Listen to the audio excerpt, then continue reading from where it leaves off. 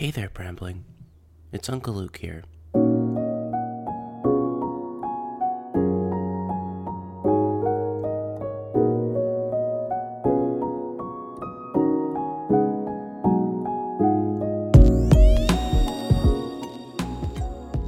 So, I just wanted to first of all say sorry about last week.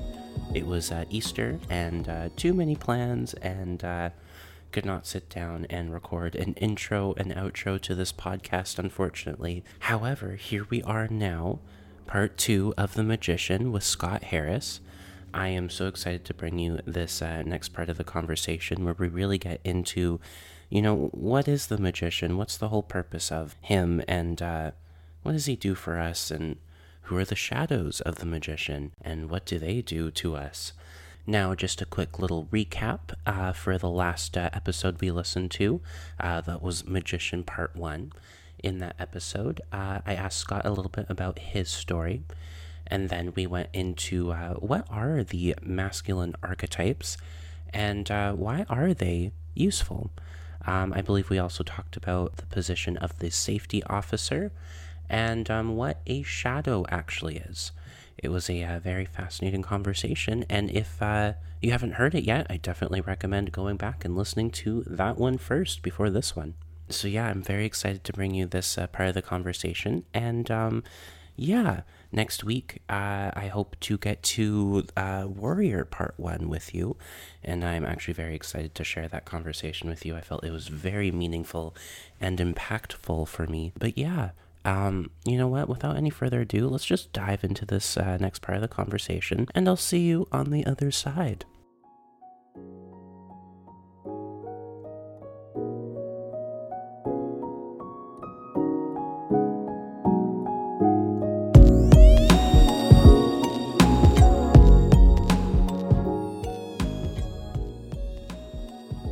I was hoping to maybe shift gears to a little bit more of the topic of today, which is we're talking about the magician of the 4 archetypes. Mm-hmm. And so, yeah, I was curious, who is the magician? How could we describe this? I sat down and I wrote this down. Let's see what I got written here. And this was all just free flow out of my brain. Okay. So when I think of the magician in his fullness, the magician is your self-awareness. He's the thinker, the analyzer. He's the part of you that seeks the answers to the universe, both within and out. His highest expression is the healer. He's the shaman, and he's a man who helps others to transform. As Alexander always says, the magician has a strong bullshit detector. Yeah. He holds the keys to your inner kingdom. And he really is the part of you that you need in order to see which archetypal energies are weaker and which ones are stronger, which is where the magician is interesting, because that's why he's so slippery is, well, who's watching the magician? Oh, yeah. I had that thought today, right? That's the problem. That's why when I talk to Rod on my show, we talk about how the magician is the most complicated. He's the most elusive.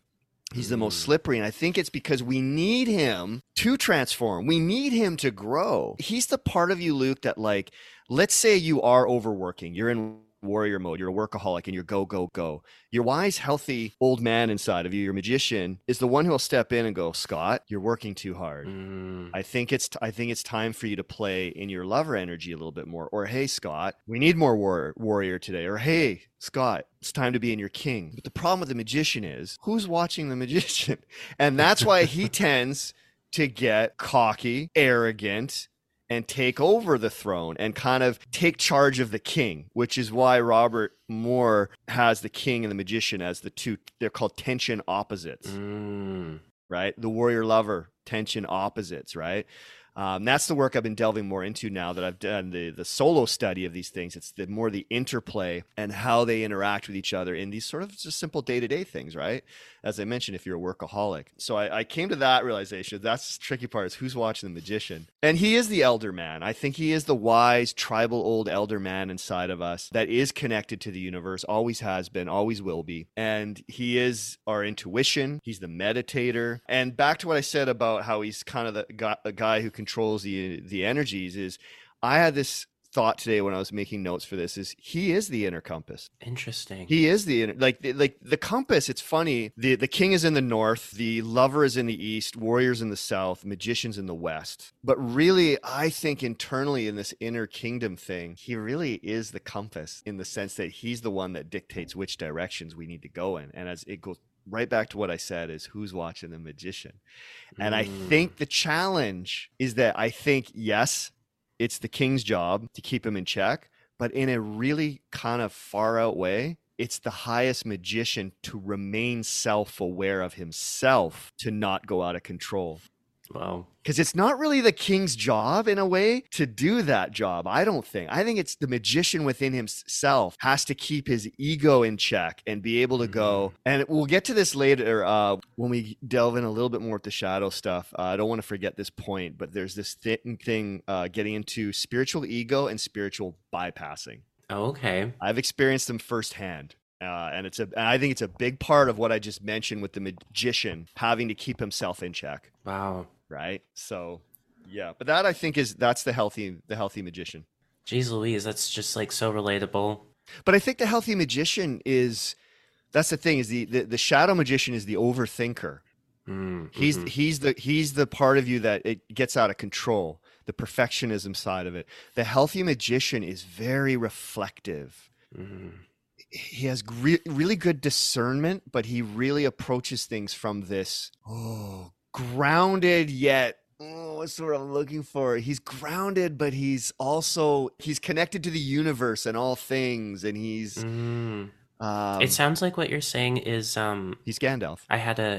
He's Gandalf.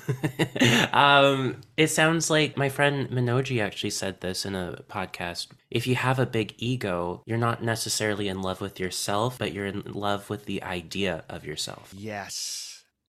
Examples, right? There's Gandalf, but then I always think of Mr. Miyagi. Mr. Miyagi is very much magician energy through and through. And that's my latest thing now is paying attention to these characters in cinema and their archetypal journey and story. Uncle Iroh from Avatar: The Last Airbender. I think who else did I have that was, well, Dumbledore, of course. One of my favorites, and you've heard me talk about this, it's probably one of my favorite movies now because I think archetypically it is on point with all the energies. But this character embodies all four archetypes, but he really is magician as well. Strongly is Mr. Keating in Dead Poet Society. Oh, my heart. Oh. I see that movie now using the archetypes totally differently. In the sense that that is about initiating boys into men. A lot of their parents are embodying the masculine shadows of the magician, of the tyrant king, the father, right? All archetypal energies are at play in that movie. If you rewatch it knowing the masculine archetypes now, it's mind-blowing how much they're present. And with Mr. Keating, what I love, Luke, about him, he is the perfect embodiment and balance of all four archetypes. Oh, wow. Think about it. He is very much the magician, creating a space of transformation for young men, guiding them into manhood. So there's the magician. He is absolutely connected to his lover energy because he is all about poetry. And he's encouraging the boys to express themselves. And in that expression, he's encouraging them to do what? Be warriors. He's encouraging them to step into the warrior energy. I'm getting chills just talking about it. Me too. He's encouraging the boys to become their own men, to become their own king energy, right?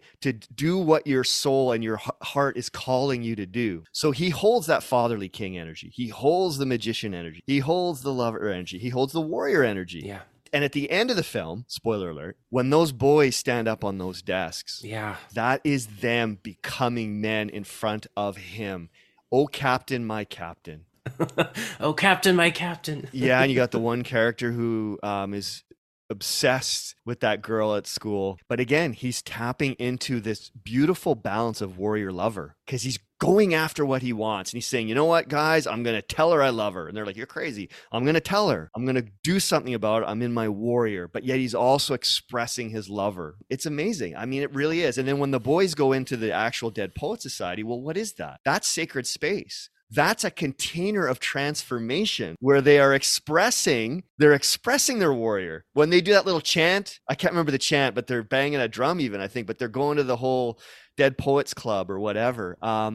Dude, that is the movie of all movies for masculine archetypes. But to segue it back to magician, like Mr. Keating is, I think of him as really having that magician energy of creating healthy transformation for these boys. We were talking a little bit about the safety officer, and I'm sure some people listening are just like, "What the heck are they talking about?" So yeah, like, who is the safety officer? What is his role? You know, how is he different from the magician? How is he the same? Is he the same? Like, who is this person? Yeah, so I wrote down some notes today, but I did this as an exercise for myself because I've done a lot of studying, I've done a lot of reading. Mm-hmm. So rather than go to Rod's book or listen to this lecture, I'm like, now that I've studied, now that I've learned the stuff, what are my words that come to mind? He is the protector of our wounds. That was the first thing that came out. He keeps us safe from danger. Yeah. And here's the crazy thing. I really wanted to talk about this. This was yesterday when we were messaging and I said, I have a topic. I had this thought is which archetypal shadow is self-sabotage? I think I have the answer, but I'm throwing that out there is that self-sabotage is a big thing for people. Yeah, for me, yeah. Right? So I think self-sabotage, it's magician, 100%. I think it's denying innocent one. I think it's the passive magician a bit. And it's a bit of safety officer trying to talk you out.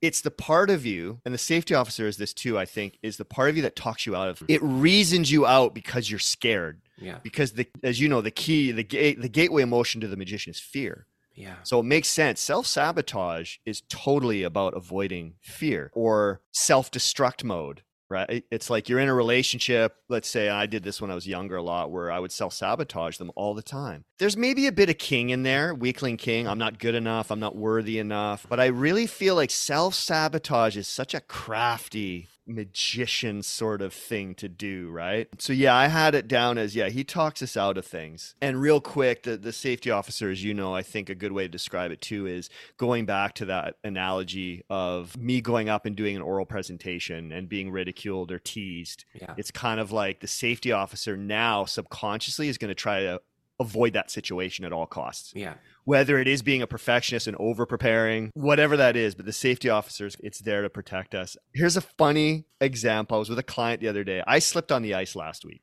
Oh no. Slipped bad. I know how to fall well, so I was okay. I was bruised, a bit sore. And was having this conversation with my client just yesterday. And she's like, why is it when we fall down and like slide like that, there's this instant feeling of not just embarrassment and shame, but like it's almost as if like, we're waiting for somebody to make fun of us. Let's be honest, 100% of the time, people are immediately like, are you okay? They're concerned because they've fallen, they've slipped before. They know how that feels, how embarrassing it is or whatever. Yeah. So she's like, what is that? Why don't we just fall and feel okay about it? So I'm walking home. I had to text her because I'm like, I know what it is. It's because 99% of the time, the first time we did bail, we got laughed at big time.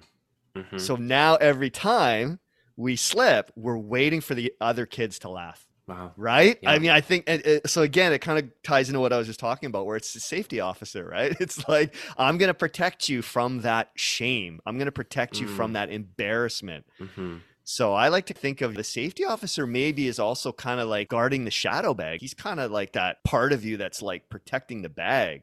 Interesting. Yeah. It sounds like what you're saying is the safety officer is another anthropomorphized character of our instinctual response, the fight, flight, freeze, fawn responses. And he's the part that we were just talking about when we're growing up as kids. He's the part of us that grows up alongside of us, that protects us from all these different things, right? It's kind of like... He's the one that's stretching and shrinking our emotional responses. Yeah. Yeah. Absolutely. It's like let's say you come home from school one day and you slam the door and your mom berates you and gives you crap for it and shouts at you. Oh my God, been there. The next time that it might happen a couple times before the safety officer eventually is like, oh, hey, dude, the door.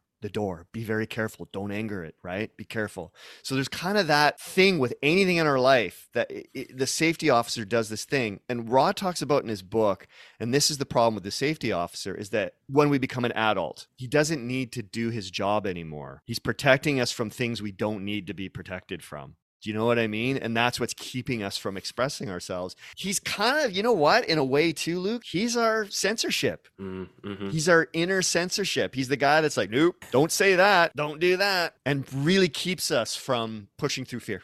Yeah. Oh. So is he like the healthy magician's like evil twin brother or something? Not even evil. I don't want to say that because he's protecting us and protection is good, but he's like the brother of the magician that's just interesting. Okay. Yeah, he could be kind of like the doppelganger of the healthy magician a little bit, I think. But I think his intentions are pure. Like Oh yeah. his intention, you know what I mean? Like, so he's His intentions are to help you survive. exactly, boom. I think Rod even says that in his book. I'm pretty sure he does. It's like, yeah, it's about survival. Yeah. So he's not evil or bad. It's just he doesn't know how to deprogram himself after a while. Or you could even view him as the embodiment of all your wounds. Yeah. You know what? Maybe he's carrying the bag. Yeah. I like that. The safety officer has the shadow bag over his shoulder, not you specifically, but that part of you, that safety officer, he's holding that. Like the warrior protects the garden of your heart, maybe the safety officer is protecting and holding on to that shadow bag. And the more we face our fears and the more we face our shadows, the less load the safety officer carries. Oh my God. That's awesome. Say that again. Hold on. Just say that one more time. I don't think I can. Try your best. Your best to say that one more time. Let's just let that sink in. I don't know if I can. It just kind of came out of You said like the warrior is supposed to protect your inner garden. The safety officer is the holder of the shadow bag.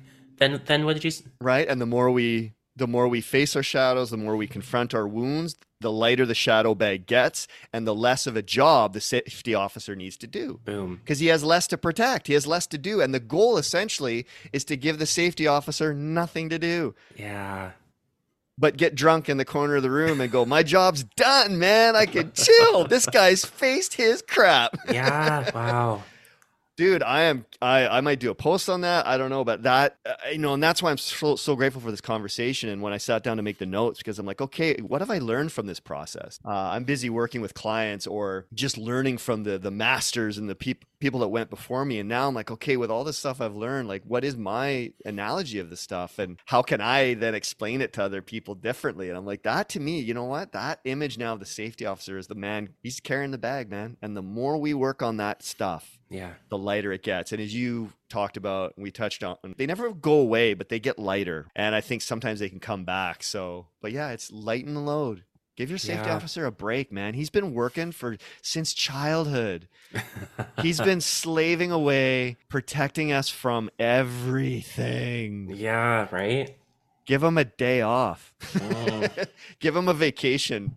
Right. It's going to need some work, right? And that work, I think, really involves us facing these shadows. So I'd like to shift gears over to shadows, the shadows of the magician, you know? Who are they? What are they? What do you know about them? How does it all work? How many shadows are there of the magician?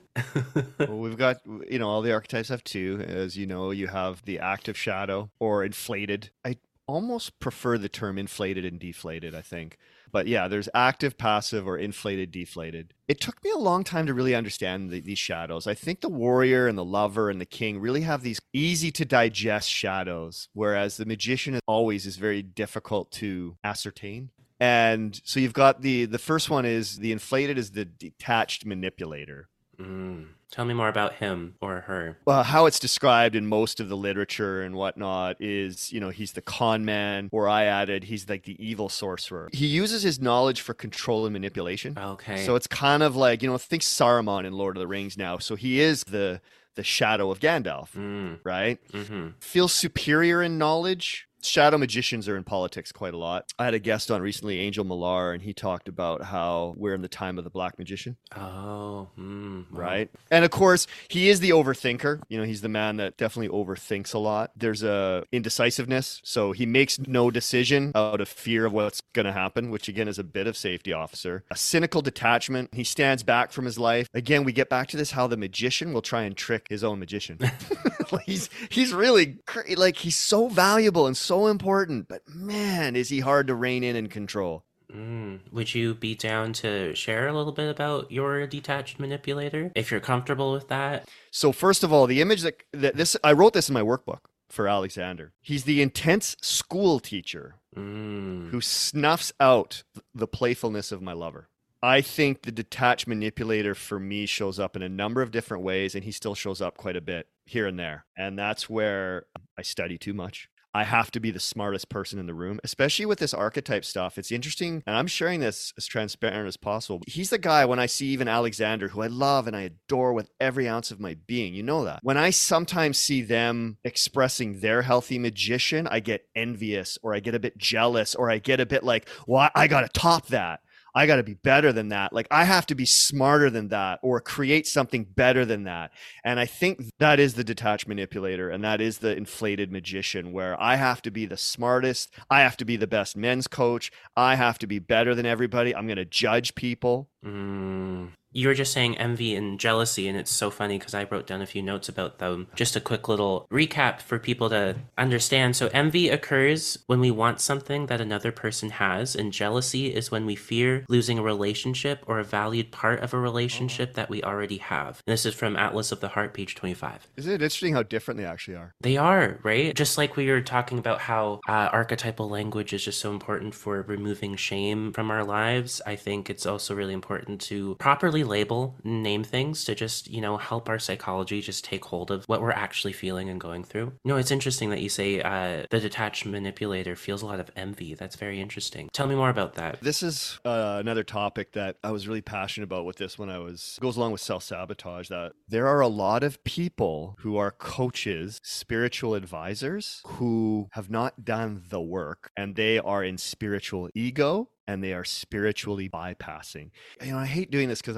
I'm judging as I'm doing it, but it's that thing where, I'm in touch with the universe and the spirits, and everything they do is that work. There's no other facet of their personality. It's just simply, I am the shaman, I am the priestess, I am the healer. And they're really in that energy all the time. But when I see that a lot, I get this sense of like, okay, like you found this spirituality, but I think you're using the spirituality the way someone would use exercise to mask body image issues. Spiritual bypassing is that thing where we're bypassing the real work by telling people I've done the real work. I have no problem admitting that I suffered from this, that when I was in my most meditative stretch, there was a lot of beautiful things that were coming out about that, but there were a lot of things happening where I felt superior to other people. I was just so awake, and I was just so enlightened, and other people were just too dumb. I was very self-important in my solitude. I was too good for the world. I was like this and I was that. I honestly, and I disconnect with it now when I see other influencers or other people doing that. It to me, it's like, I so love and appreciate that I'm now channeling like the goddess of this or this energy. I just find sometimes that I'm like, but who made you a shaman? You know what I mean? There's a lot of self-proclaimed shamans. Robert Moore talks about it in his lectures, where it's like they do a weekend course. Now I'm a shaman. I can heal you. And that's, I think, a big problem in the world, Luke. Not having enough of that self-awareness and not allow themselves, like I did for a while, to get carried away. Like, just because I meditated for an hour a day for 420 days, that's amazing. Does it make me a shaman? Does it make me someone? No. You're not a shaman and a healer until you are really truly at the peak. When you're an elder, you have to be lived in to really get there. So anyways, I had that thought. I think there's a lot of that going on, and I kind of expressed that for a while. And I think what happened was, I realized I was overinflated in my magician, to the point where I was like, dude, it wasn't until I met Alexander that I was like, what's missing is your king, dude. You think you've done the work. I don't want to take anything away from the people. They probably have done some work, and I did as well, but not to this depth. And that's where this work doesn't let you escape. You gotta really get the courage to admit your faults. Yeah. But I see a lot of even men's coaches. I get that you need to market yourself as an expert. I understand that you need to sell whatever your coaching is. But I feel like there's also a lot of this egoic energy. Be awesome like me, man. Yes. Look at me, man. I'm so in touch with my stuff. And that's one thing I love about the Unmasked Man and Alexander's work, is I never see that energy ever. Wow. You know what's interesting is as you're talking about that, I just pictured a Venn diagram in my head. You were talking a little bit about how those who are riddled with shame usually use the linguistics of I am bad, I am awful. But it sounds like those who are riddled with maybe a big ego or arrogance, they use similar linguistics, right? I am awesome. I am the best. I am strong. So we've got on one side, we've got the negative. That's one circle of the linguistics of I am bad. And then on this side, we have the arrogance with the linguistics of I am the best. And right in the middle, what do we have? We have language self-describing ourselves as 100% we are this thing, right? The distance between thinking you're the worst and thinking you're the best is really just at the exact same spot. If you really think about it, right in the middle is a type of self-sabotage where we think we're only one thing. I think it's another type of shame language. We're still riddled in shame because we think we're not worthy of being other things at the same time. It was just a really cool insight I was thinking about while you're talking about that. Yeah. As a coach, I'm constantly monitoring certain things about myself where, and again, going back to, like I said, I think a lot of times coaches and people are taught to attack people's pain points to get them to sign up or to get them to join. And I think there's a difference between saying, are you this person? Like, are you struggling with this? Are you struggling with that? And if so, I can help. As opposed to your life is a piece of crap because you're not this and you're not, like, you're shaming them. Yeah. You're shaming them and guilting them into action. And I can't get behind that. It just doesn't resonate with me. And it is self-serving because you're doing it on purpose to portray that you're the answer to their problems. And it's this weird thing is it's like, well, my goal is actually to make them come to the realization that they themselves are the answer to their problem. So how can I approach it from a place of, you've already got all you need. I'm just going to do the best I can to guide you through that process. But you have all the answers locked within you. You have all the power to do it. And I get a lot of it on my feed because that's what I'm doing, right? And it's interesting. And, you know, you're talking about this Venn diagram. You're talking about this middle path. Mm-hmm. It made me think of the triangle of the archetypes, shadow to shadow, and then the fullness at the top. I feel like we could apply that to just about everything in life, though, is that people are also so stuck in one opinion or the other, and they shut themselves off from being a full-rounded person, like admitting when they're wrong, admitting when they've made a mistake. One of the things I've realized, I'll touch on this really quick because I had this thought and I'd like to get it out, is this. I think there's a battle going on right now with masculinity and femininity, okay? In the old days, it was alpha male. The man provides. The man is a conqueror. He's the hunter-gatherer. The woman leans on her man to help her get through life so she can raise the kids and do all of this stuff, okay? So that's the old paradigm. The new paradigm that is happening, and it is happening, I believe, is that because now that version has been deemed kind of toxic in a way, like now men need to be softer and men need to be more in their feminine energy and women need to be more masculine. You've had the feminist movement, and now you'll see a lot more, like even in films now, there's a lot more women warriors. The men are softer, right? It's happened. That's the other extreme, okay? So you've got the two extremes. And I see it on social media where you got, I'll use men as an example, but you've got these men that I think are hanging on to the old paradigm. And they're like, no, we got to get back to being men. This can't happen. Men are too soft. Men are too weak. And then you've got the other end of the spectrum where the softer men are like, no, you got to be soft and you got to be gentle and you got to be this. And I'm sitting here watching all this going, neither of y'all are getting it. The universe is asking us to create a new paradigm that is a beautiful mixture of both. Yeah. For men and women. We need women warriors, and it needs to be whatever that full expression is of yourself, archetypically, right? I'm never going to be alpha male. I'm never going to like the sound of a revving Harley bike. To me, it's ridiculous that somebody would even post that. Like, this is what real men want to hear. And I'm like, I don't. I'm a real man. Yeah. But again, I see a man that is wounded, that is really trapped in this old paradigm that we need to be out hunting for fucking buffalo, pardon my French, and bringing it home to the wife and slapping it on the table while she's breastfeeding and like doing nothing but cleaning. Like, no, man, those days are done. But I do believe it's important for modern men to tap into a bit of that alpha warrior stuff for sure. I think that's an element of the The element of the spectrum, yeah. but you need to be yourself. And if you happen to be a man that's a little more in his feminine energy, don't rob that of somebody. That man who's more feminine just needs a little bit more attention and reminder to himself to step into that energy. But I'm seeing it now, and I get it. Both, especially the new thing that's happening, I think, with men is they don't know how to be. They don't. They're lost because they're just like, I don't know. If I'm too masculine, I'm going to get in trouble. If I'm too soft, I'm going to get in trouble. So I'm like, well, what's the answer? King, warrior, magician, lover. like you work on all aspects and find out what your true expression is. But it's interesting being a men's coach now. Sometimes I have problems with masculine and feminine because it divides. And my thing is, if I am a spiritual being experiencing life in this body, then my spirit is just expressing itself the way it needs to, which is why you have transgender. That's what I think. It's your spirit. That's how your soul wants to express itself. Take reincarnation just for a second. Pretend reincarnation is a thing. Okay.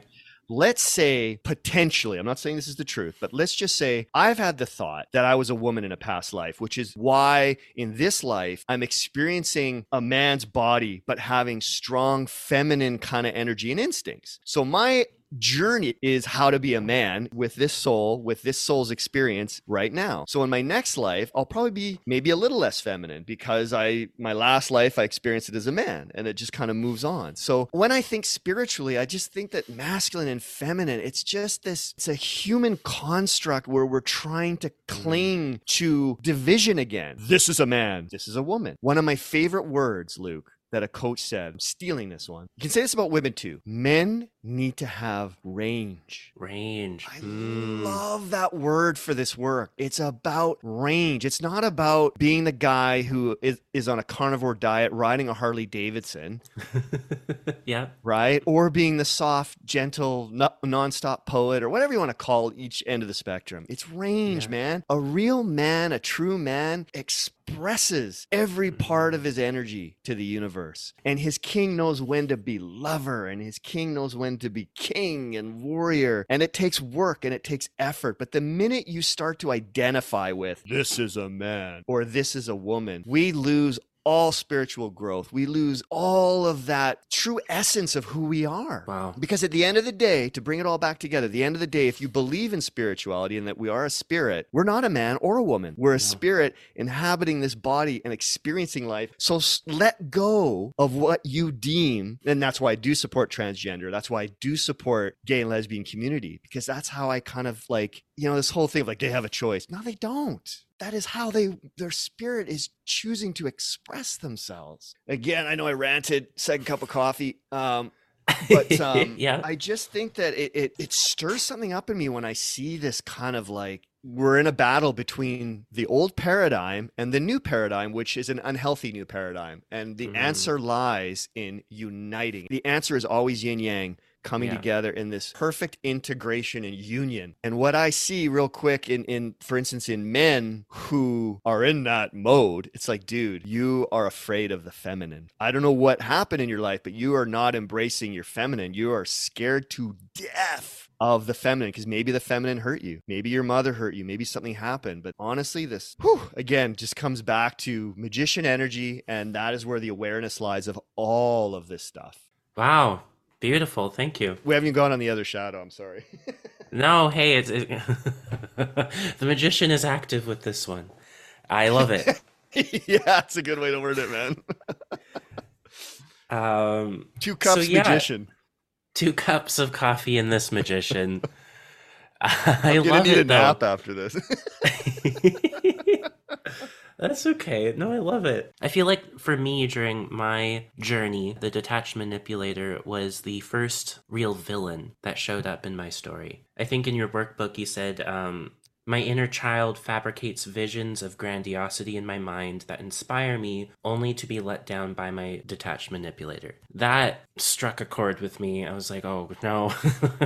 Because I've always been someone who has had a huge amount of talents. I always latch onto something that like inspires me, and then I think, oh my gosh, I could make my whole life doing this. And that's why I do dancing, I do singing, I've done arts and crafts, I do podcasts, I do videos, I do far too much maybe. And I feel like maybe one of the reasons why I have all these different talents is because I'd latch onto one and then I get a vision of grandiosity, and then the detached manipulator would tell me, yeah, but you're not worth the investment. And I'd be like, oh, okay. And then I would feel my little pity party. I'd feel very depressed, and then I'd find something else. And then I'd be like, oh my God, I could make a whole life of this. How inspiring. Yeah, but yeah, you're not really, I don't know. Self-sabotage. Right? Self sabotage. And I always found that this shadow for me was so harsh and so cold. And, I kind of wondered, where is his heart? I think that's why he's called detached, right? Because he doesn't actually have a heart. And so when I activated my creativity and I started to really anthropomorphize this guy, I pictured him as this guy dressed up in like a navy blue suit, and he wears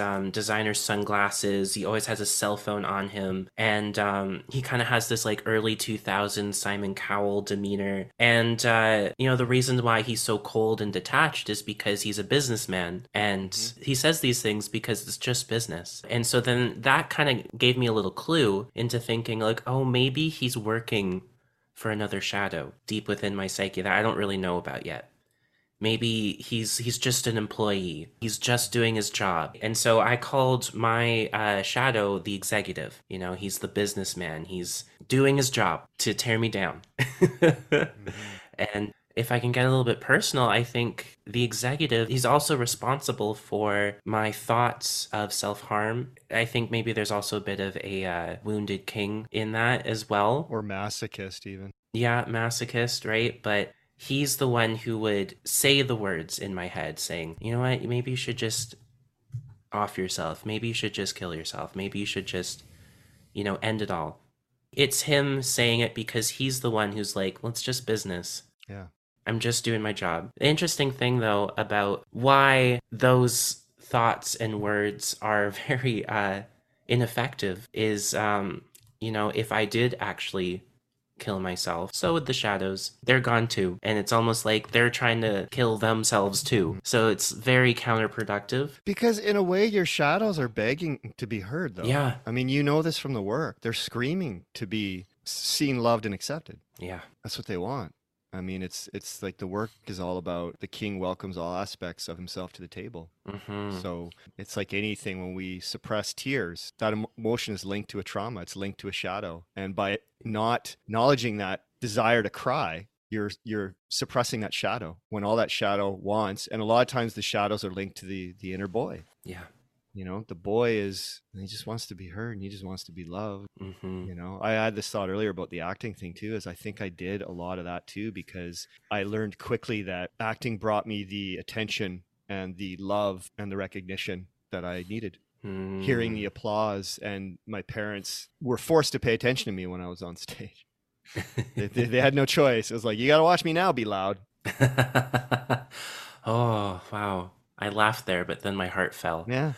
I was talking a little bit about how, I pick up on an activity or a talent, and I'd be like, maybe I could live my whole life doing this. And then the executive would be like, no, you're not worth it. Then I'd slip into the other shadow. And tell me a little bit about the other shadow of the magician, which is the denying innocent one. Is that what you said? Yeah, which I feel in a way potentially what you're describing might even be more of denying innocent one. This is what I mean by I find the magician's shadows are the most complex and less transparent, let's say, because what you were describing with, like the whole thing of like, you're not worth the investment or talking yourself out of it. Maybe there's more than one energy at play. It is a bit of weakling king. It is a little bit maybe of the executive for you, or that part of you then pointing the finger, right? But again, I usually see that the detached manipulator as being that part of you that's overconfident. I mean, in the sense of like, I need to be the best, so I'm going to do what I can to be the best. But then, it's interesting. I don't know. And that's where the more we delve into this work within ourselves, sometimes I've realized certain things where I'm like, oh, wait a minute. I don't think that was that shadow. I think that might have been more of this shadow. So it's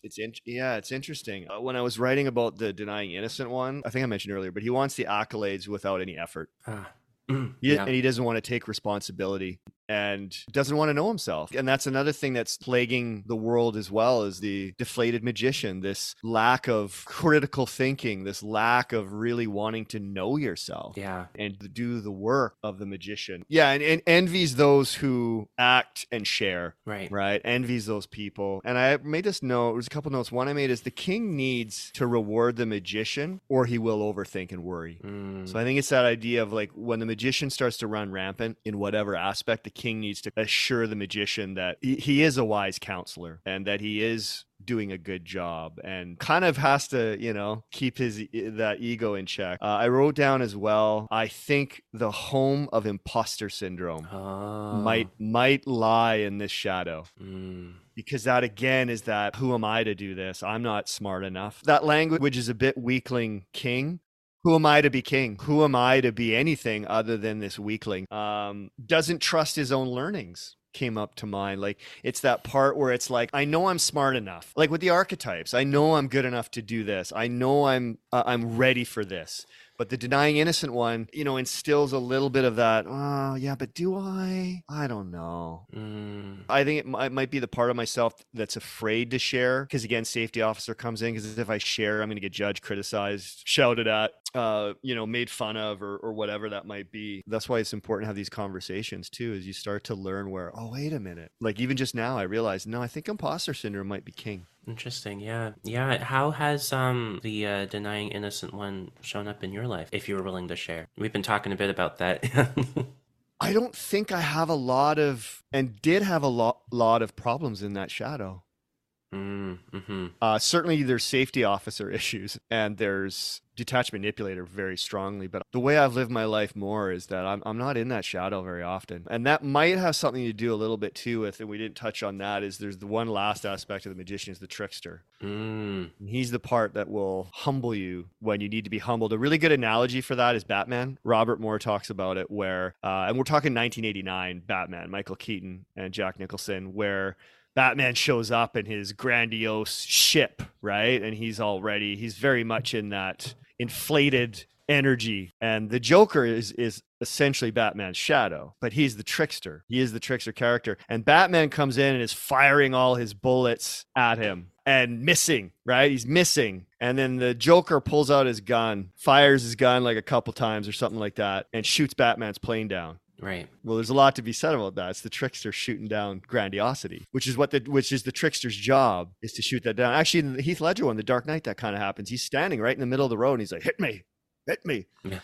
And Batman's coming, being all powerful, and he swerves at the last minute, right? It's like, it shows the power of the trickster is there to humble the king in his grandiosity. That's what he's there to do. It's that part of ourselves. And the reason I bring it up is because I think throughout most of my life, I do have a sort of a humorous aspect of living where I really try to keep myself humble and remind myself that stop taking yourself so seriously, dude. That's the trickster. The trickster is a party that goes, dude, really? Come on. Stop being such a, you know, like, it's time to fart. Let's go. It's time to fart and then laugh about it, because you're getting way too serious, Scott. Come on. Yeah. Where's that energy? Yeah, when I think denying innocent one, unless imposter syndrome lies in there a bit, let's look at Rod's book here on I'm really curious if it'll strike anything in you or me. He's passive. I'm rarely passive. There's certain things I think I could take more action on, but that's the introverted side of me. But he daydreams a lot. So I think there's that daydreaming without doing anything about it. I definitely had that when I was younger. I think I've got much more warrior. I've, as you know this, the more you flex your warrior and your king and you go out and take action, the less you do daydream, because you're busy just making your dream try to come true, right? And it's interesting here, he says he seems detached. So it's interesting that even though it's the denying innocent one, there's a detachment there. And Robert Moore does talk about this, that the shadow magician in general is very detached from life. Confused, appears distracted. He has a fear of authority. Passive aggressive. I'm definitely not passive aggressive. Carries a lot of shame. Here's an interesting one. And again, you could tie this into King. This is why I think some of them intersect a bit, but he's critical and self-blaming and procrastinates. So I think there's a lot of, with the denying innocent one, there is that procrastinator, sort of the opposite pole, because I think the active magician, the inflated magician, that's why there's the perfectionism. It's the opposite. So the way to think about it in a way is inflated, trying to be perfect and better than everybody, and then procrastination, it's like you're You don't want to do anything. Wow, yeah. You're just going to sit back and watch and criticize everybody who's trying to actually do something, but you're too afraid to do it. The interesting thing is, in order to do it, you need warrior. See how these things, like, it's crazy. All interconnected. Yeah, no, for me, I feel like I do have a denying innocent one pretty present. He's been seen and quieted a little bit more recently, which has been very nice, but I do recall having a lot of times in my life where I have been paralyzed by fear, by envy, by judgment. I've really felt the effects of the denying innocent one. For me, he's very present after the executive has left. So the executive is mainly the guy who delivers the message to me. He's the one who's very vocal, very aggressive. And then the denying innocent one, he comes in and he's pretty much there to suffer the wounds of the injuries inflicted by the executive. He suffers the abuse. He feels a lot of shame and guilt because he feels just so paralyzed by everything, right? His inaction makes him feel shameful and guilty. And I always found that his power is very sticky and amorphous. The more I try to think about stopping, it grows. So then, like, I can't really remove myself very easily from it, and I just get enveloped in him. I picture him as more of like a Smeagol kind of character from Lord of the Rings. He's like very bony, skinny, hunched over. He wears a tattered green coat with a black scarf. And the reason why I chose green is because of the envy. You know, green with envy. And he appears, you know, homeless, cold, and every time I think about him, my heart fills with sadness. I called him the vagrant, or I could call him also like the transient. Oh, God, he can really take over my life. I sit with him a lot. I really start to believe the things, the awful things that the executive can tell me. You ever seen the movie Jerry Maguire? I don't think I have, no. Well, there's a thing at the end of the movie where Tom Cruise shows up. It's this romantic moment where he says hello to everybody in the room, and he's admitting his faults to his wife and how he loves her, and then how he says to her, "You complete me." She says the line is, she says, "Shut up," and then she says, "You had me at hello." Oh, I've heard that before. Yeah. As you were speaking, you had me at paralyzed by fear. And I think this is just it, though, is that really hit like a lightning bolt in describing the denying innocent one. That's it, Luke. You can sum up that shadow, I think, in paralyzed by fear. And I love the analogy. Now I almost want to go back and watch Lord of the Rings, or at least watch all of Gollum and Smeagol, because I think he is a perfect example of a pure hobbit that is corrupted by the power of the ring. And gradually allows his shadows to consume him, to the point where there's these lovely scenes where it's literally like his shadow speaking to him. Yeah. Right? Yeah. Nobody likes you. Nobody likes you. Right? And then he's like, not listening, not listening. Right? There's a lot of power, I think, in that as well. But so that was the thing I had that came to mind. But I really think you nailed it because it makes sense. If the gateway emotion of the magician is fear, your deflated magician would be paralyzed by fear. Yeah.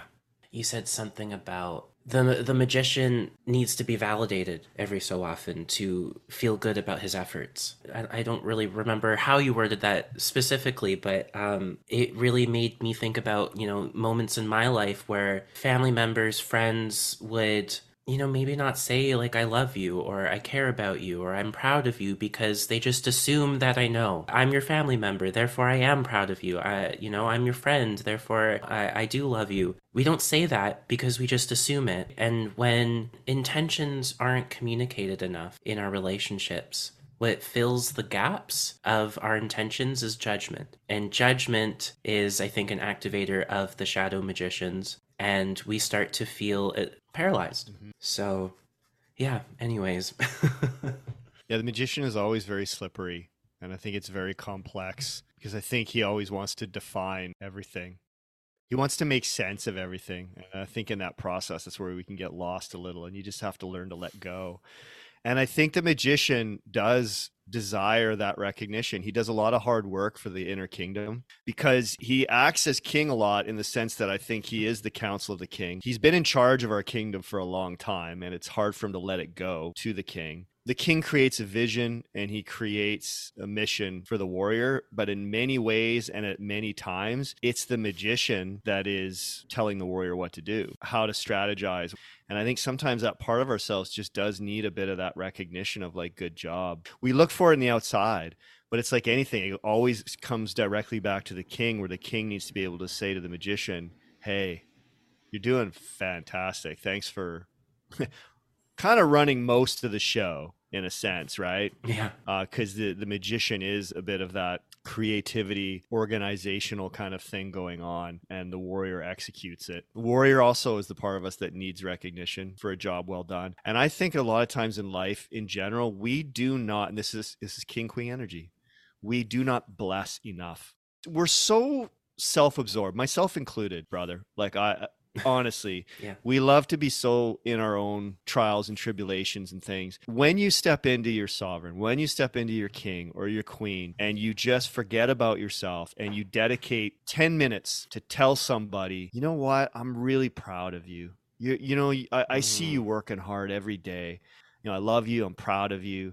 And getting into that energy and watch how fast the other person just either wells up with tears of gratitude or just their body loses tension. They feel better. And that's why I think, and, you know, we'll get more into that when we do the king, but I'm always having to remind myself of that. And it goes back to that jealous magician. My king has to step in and go, don't do that. Celebrate them. Because their success is your success. It means that you can achieve it as well. Yeah. And there's plenty of abundance to go around. That's all king stuff. And that's where the king has to go, hey, man, like, stop being judgmental and celebrate other people. And I think that is a part that will quiet those magician shadows, is when our healthy king can step in and go, come on, brother, like, it's a win for them. Love their win. Even if it's someone you don't particularly like that much, like, still celebrate them and acknowledge that they deserve it, as you will deserve it one day when you achieve the level of success that you want. I love that, because that was literally the next question I was going to have in that same vein is, you know, how do we show these shadows some compassion? And I think we were just talking about that. It's, you know, maybe taking a minute to just tell them you're doing a good job, you know, and maybe that sounds a little awful when we think about, you know, some of the havoc that these shadows can wreak, but they all come from the safety officer's shadow bag. And we just determined that the safety officer is there to protect us. It's for survival. And so if we really zero in on that intention, then you know what? Yeah, our shadows are doing a really good job protecting us. And what I really love about this work as well is that it's so easy to show compassion to someone else. But it's so hard to show ourselves compassion. But with this language, what we're doing is we're creating this other figure, this other person that is the embodiment of our problems and our issues. And now suddenly I have this ease into imagining looking at this person, for me, maybe the vagrant, looking at this homeless guy and just saying, you're doing a good job. You know, you're doing a good job trying to protect me. And I really do appreciate all the hard work that you do. You know, maybe even the executive, you know, like I hear you really trying hard to keep me safe in my shell. I just wonder, you know, are the spikes needed? or the sharpness, is that actually helping, you know? But thank you, you know, and it's self-compassion, right? So do you have any other ideas, or was that kind of it? Or you know? No, it rung true. And self-compassion is your king. It's your queen. And that is really what the work is also about, is getting to that point where the warrior and the king will know when to ask for help, truly. But more often than not, the work is about providing yourself with that help. And that's the king. It's the king being able to step in and say, hey, whoa, you know what I mean? I got you. Because at the end of the day, no matter how much external support we have, all we really do have is ourselves. If you don't build that strong sovereign within yourself, you are going to struggle, because you're going to constantly be looking outside to rescue you. Yeah. For the shadows themselves, for me, sometimes I might let a certain aspect of a shadow have its fun. You know, with certain things, I might just be, oh, okay, we'll let you have this for a couple days, and because we've been pretty rigid or whatever. So, you know, let's enjoy that wine, or let's enjoy that junk food or whatever. Let's just give that a little, whatever. You know, we're gonna We're going to do that thing. But generally speaking, and I've brought this up a lot, and it comes from the work with Alexander, the idea of the king welcoming all aspects of himself to the table, loving all aspects of himself. Because what happens is we have to see these shadows for what they are, understand why they are the way they are, and embrace that shadow and tell them essentially that it's okay. And when they pop up, my favorite motto now, and this happens from time to time, where that inner magician shadow or that warrior masochist shadow or whatever it is starts coming up, and I feel that internal dialogue starting to take over, I just immediately imagine that fatherly king within me, and he just turns and he looks at the shadow and he says, I see you. I hear you, I feel you, I love you, but we're not going there today. And that gives the shadow what it needs, which is to be heard. It just calms that anxiety that it's feeling. And a lot of that, again, is the boy that's scared. That is taking control of your inner kingdom. That's what it's about, being able to be there for yourself. And again, sometimes you are going to want to reach out. Yeah. The biggest things I've noticed since doing this work is, one, my feathers get ruffled not very easily. I don't sweat the small stuff, and I don't turn to anybody for help very often. I mean, certain things I do, of course. Hey, I'm trying to grow a business. I'm going to go ask I need mentorship. For sure, you're always going to need that. But it's that thing, it's the difference between feeling this intense depression or this intense sadness or this intense shadow and quickly picking up the phone. Help. And again, I'm not discouraging people who are suffering from depression to not reach out. In that state, you do. When I was really depressed, hell yeah, I reached out. I needed a lifeline. Yeah. But this work is about getting yourself to the point where you are your own lifeline. Wow. So that rather than picking up the phone instantly, you're able to just kind of breathe into whatever's coming up, face whatever's coming up, and in that king queen energy, just be able to go, I got you. And I know exactly why you're feeling this way. You don't need to talk to somebody about it because you know yourself so well. You don't need their advice on this particular thing because you know what type of bullshit is coming up. You're like, I see you, executive. I see you. Yeah. And I know why you're feeling this way, and it's okay to feel this way, but we're not going there today. Yeah. Let me do this, which is a lot of times what we needed as children, is we needed that king or queen without bias, without their own wounds, to truly guide the boy or the girl to greatness and hold that space and love that child no matter what. A lot of times parents will say, I have unconditional love for my child. Do you? Do you really though? Because that's a pretty bold statement when you say that. Unconditional love? Because I think there's a lot of conditional love from parents, man. And it's hard because we do, again, I'm not speaking from experience, but I can only imagine the level of ownership you would feel over your child. Absolutely. But I think the challenge as parents is to let that go and let the child blossom the way that they need to. Yes, like sometimes we think love is that warm, embracing hug. A lot of people think unconditional means I'm going to be there for you no matter what. No matter what happens, I got you. No matter what you're going through, that's unconditional love. Right. No. Unconditional love is when you love somebody for all their faults and their flaws and their successes. And no matter what, there's no condition attached to it, meaning I'll love you more if you do what I say. I'll love you more if you pursue the career I want you to pursue. You might call yourself unconditional, but that's conditions. Right. And they'll maybe suggest, they'll judge, they'll not communicate their intentions, and, all these other things start to take the place of love, and the shadows start to really dance and bloom and just wreak some havoc. And it's very interesting, like we do think that love is just that warm embrace all the time. And then, you want to go off and gallivant and explore the world? No, I'm going to hug you tighter. You're mine. I love you. Yeah.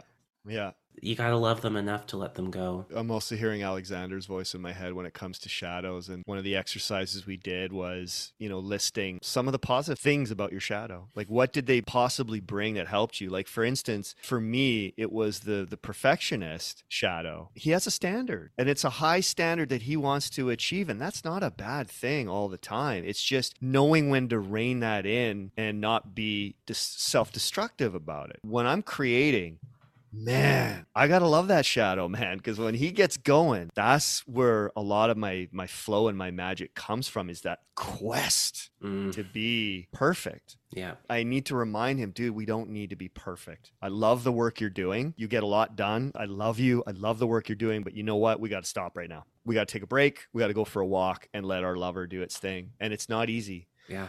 I've said this before. I began a lot of my life was in the lover space, probably a lot in Weakling King, a lot in some shadow magician, certainly masochist. And now as a man, I spent a lot of time in magician space and warrior alone. Now the thing I need to keep in check, my two dominating archetypes, hands down, because generally we have two that kind of dominate for the most part. It's warrior magician. You know, part of that's building a business and working on a podcast, but it's very much, it's the king and the lover that I need to continue to go, hey man. It's kind of probably why sometimes when I see people really overindulging in their lover, I get pissed off. And hey, it's fair. Yeah. Because I see them, and usually that's a reflection of what's lacking in me, right? I'm watching them go, oh my God, they're always out doing this stuff. Grow up or do this. And I'm like, dude, yeah, maybe there's some truth in that, and they're overindulging in their lover, but it's bugging you because you ain't giving your lover some time. Yeah. You're not giving any time for yourself in the garden. Wow.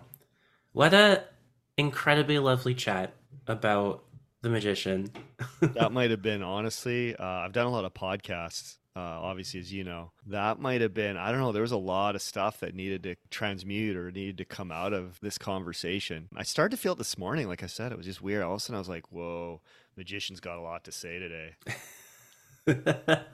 I am so grateful. Like my heart is just filled with joy hearing that. Thank you so much. I'm glad that, you know, I could help create a space for your magician to just be free a little bit. And I'm really happy that, you know, you came on and you're willing to go on this archetypal journey with me. Yeah, I just as we sign off a little bit, is there any like additional thoughts or points or anything you'd like to say? Just honestly, in this moment, the only thing I want to say is just keep doing the work.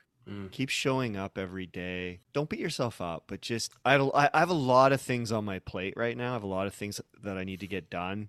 And it was just really nice because coming on here to have this conversation was a real eye-opener for me of how far I've come and how much knowledge I have attained. And I feel like in a weird way, my magician today is extremely satisfied and happy because he's seeing results of the work and the study. So my king is like, hey, dude, check that out, man. See, look at what's happened, right? I love that. And just always grateful for any kind of these conversations. Yeah, it's important. You know, life is complicated. Life is hard. There's a lot of things going on in our own world. We can get self-absorbed, but the important thing is to connect and have these conversations. And I'll tell you right now, but this really lit me up today. Yay. But this conversation took it to another level because I think you and I are really starting to, when we talk about it, adapt it to some of our own language a bit too. We're taking the work of Rod Boothroyd and Robert Moore or Unmasked Man when we're just reshaping the language and exploring it in our own unique way. And I think that's probably what I'm most grateful for these conversations, and I can't wait to get to Warrior. So yes, stay tuned for next week. We're gonna dive into the Warrior archetype, and I'm really I don't know how I feel. There's one side where I'm like, yeah, let's go, and then the other side that's just like, oh no, oh no, Warrior, that one's a hard one for me. So I'm excited to dive into it. I'm nervous as well, but that's okay. And yeah, I hope it's going to be, I don't hope, I know it's going to be another amazing conversation. So thanks, Scott. I really appreciate it. Yeah. Love you, brother. Love you too.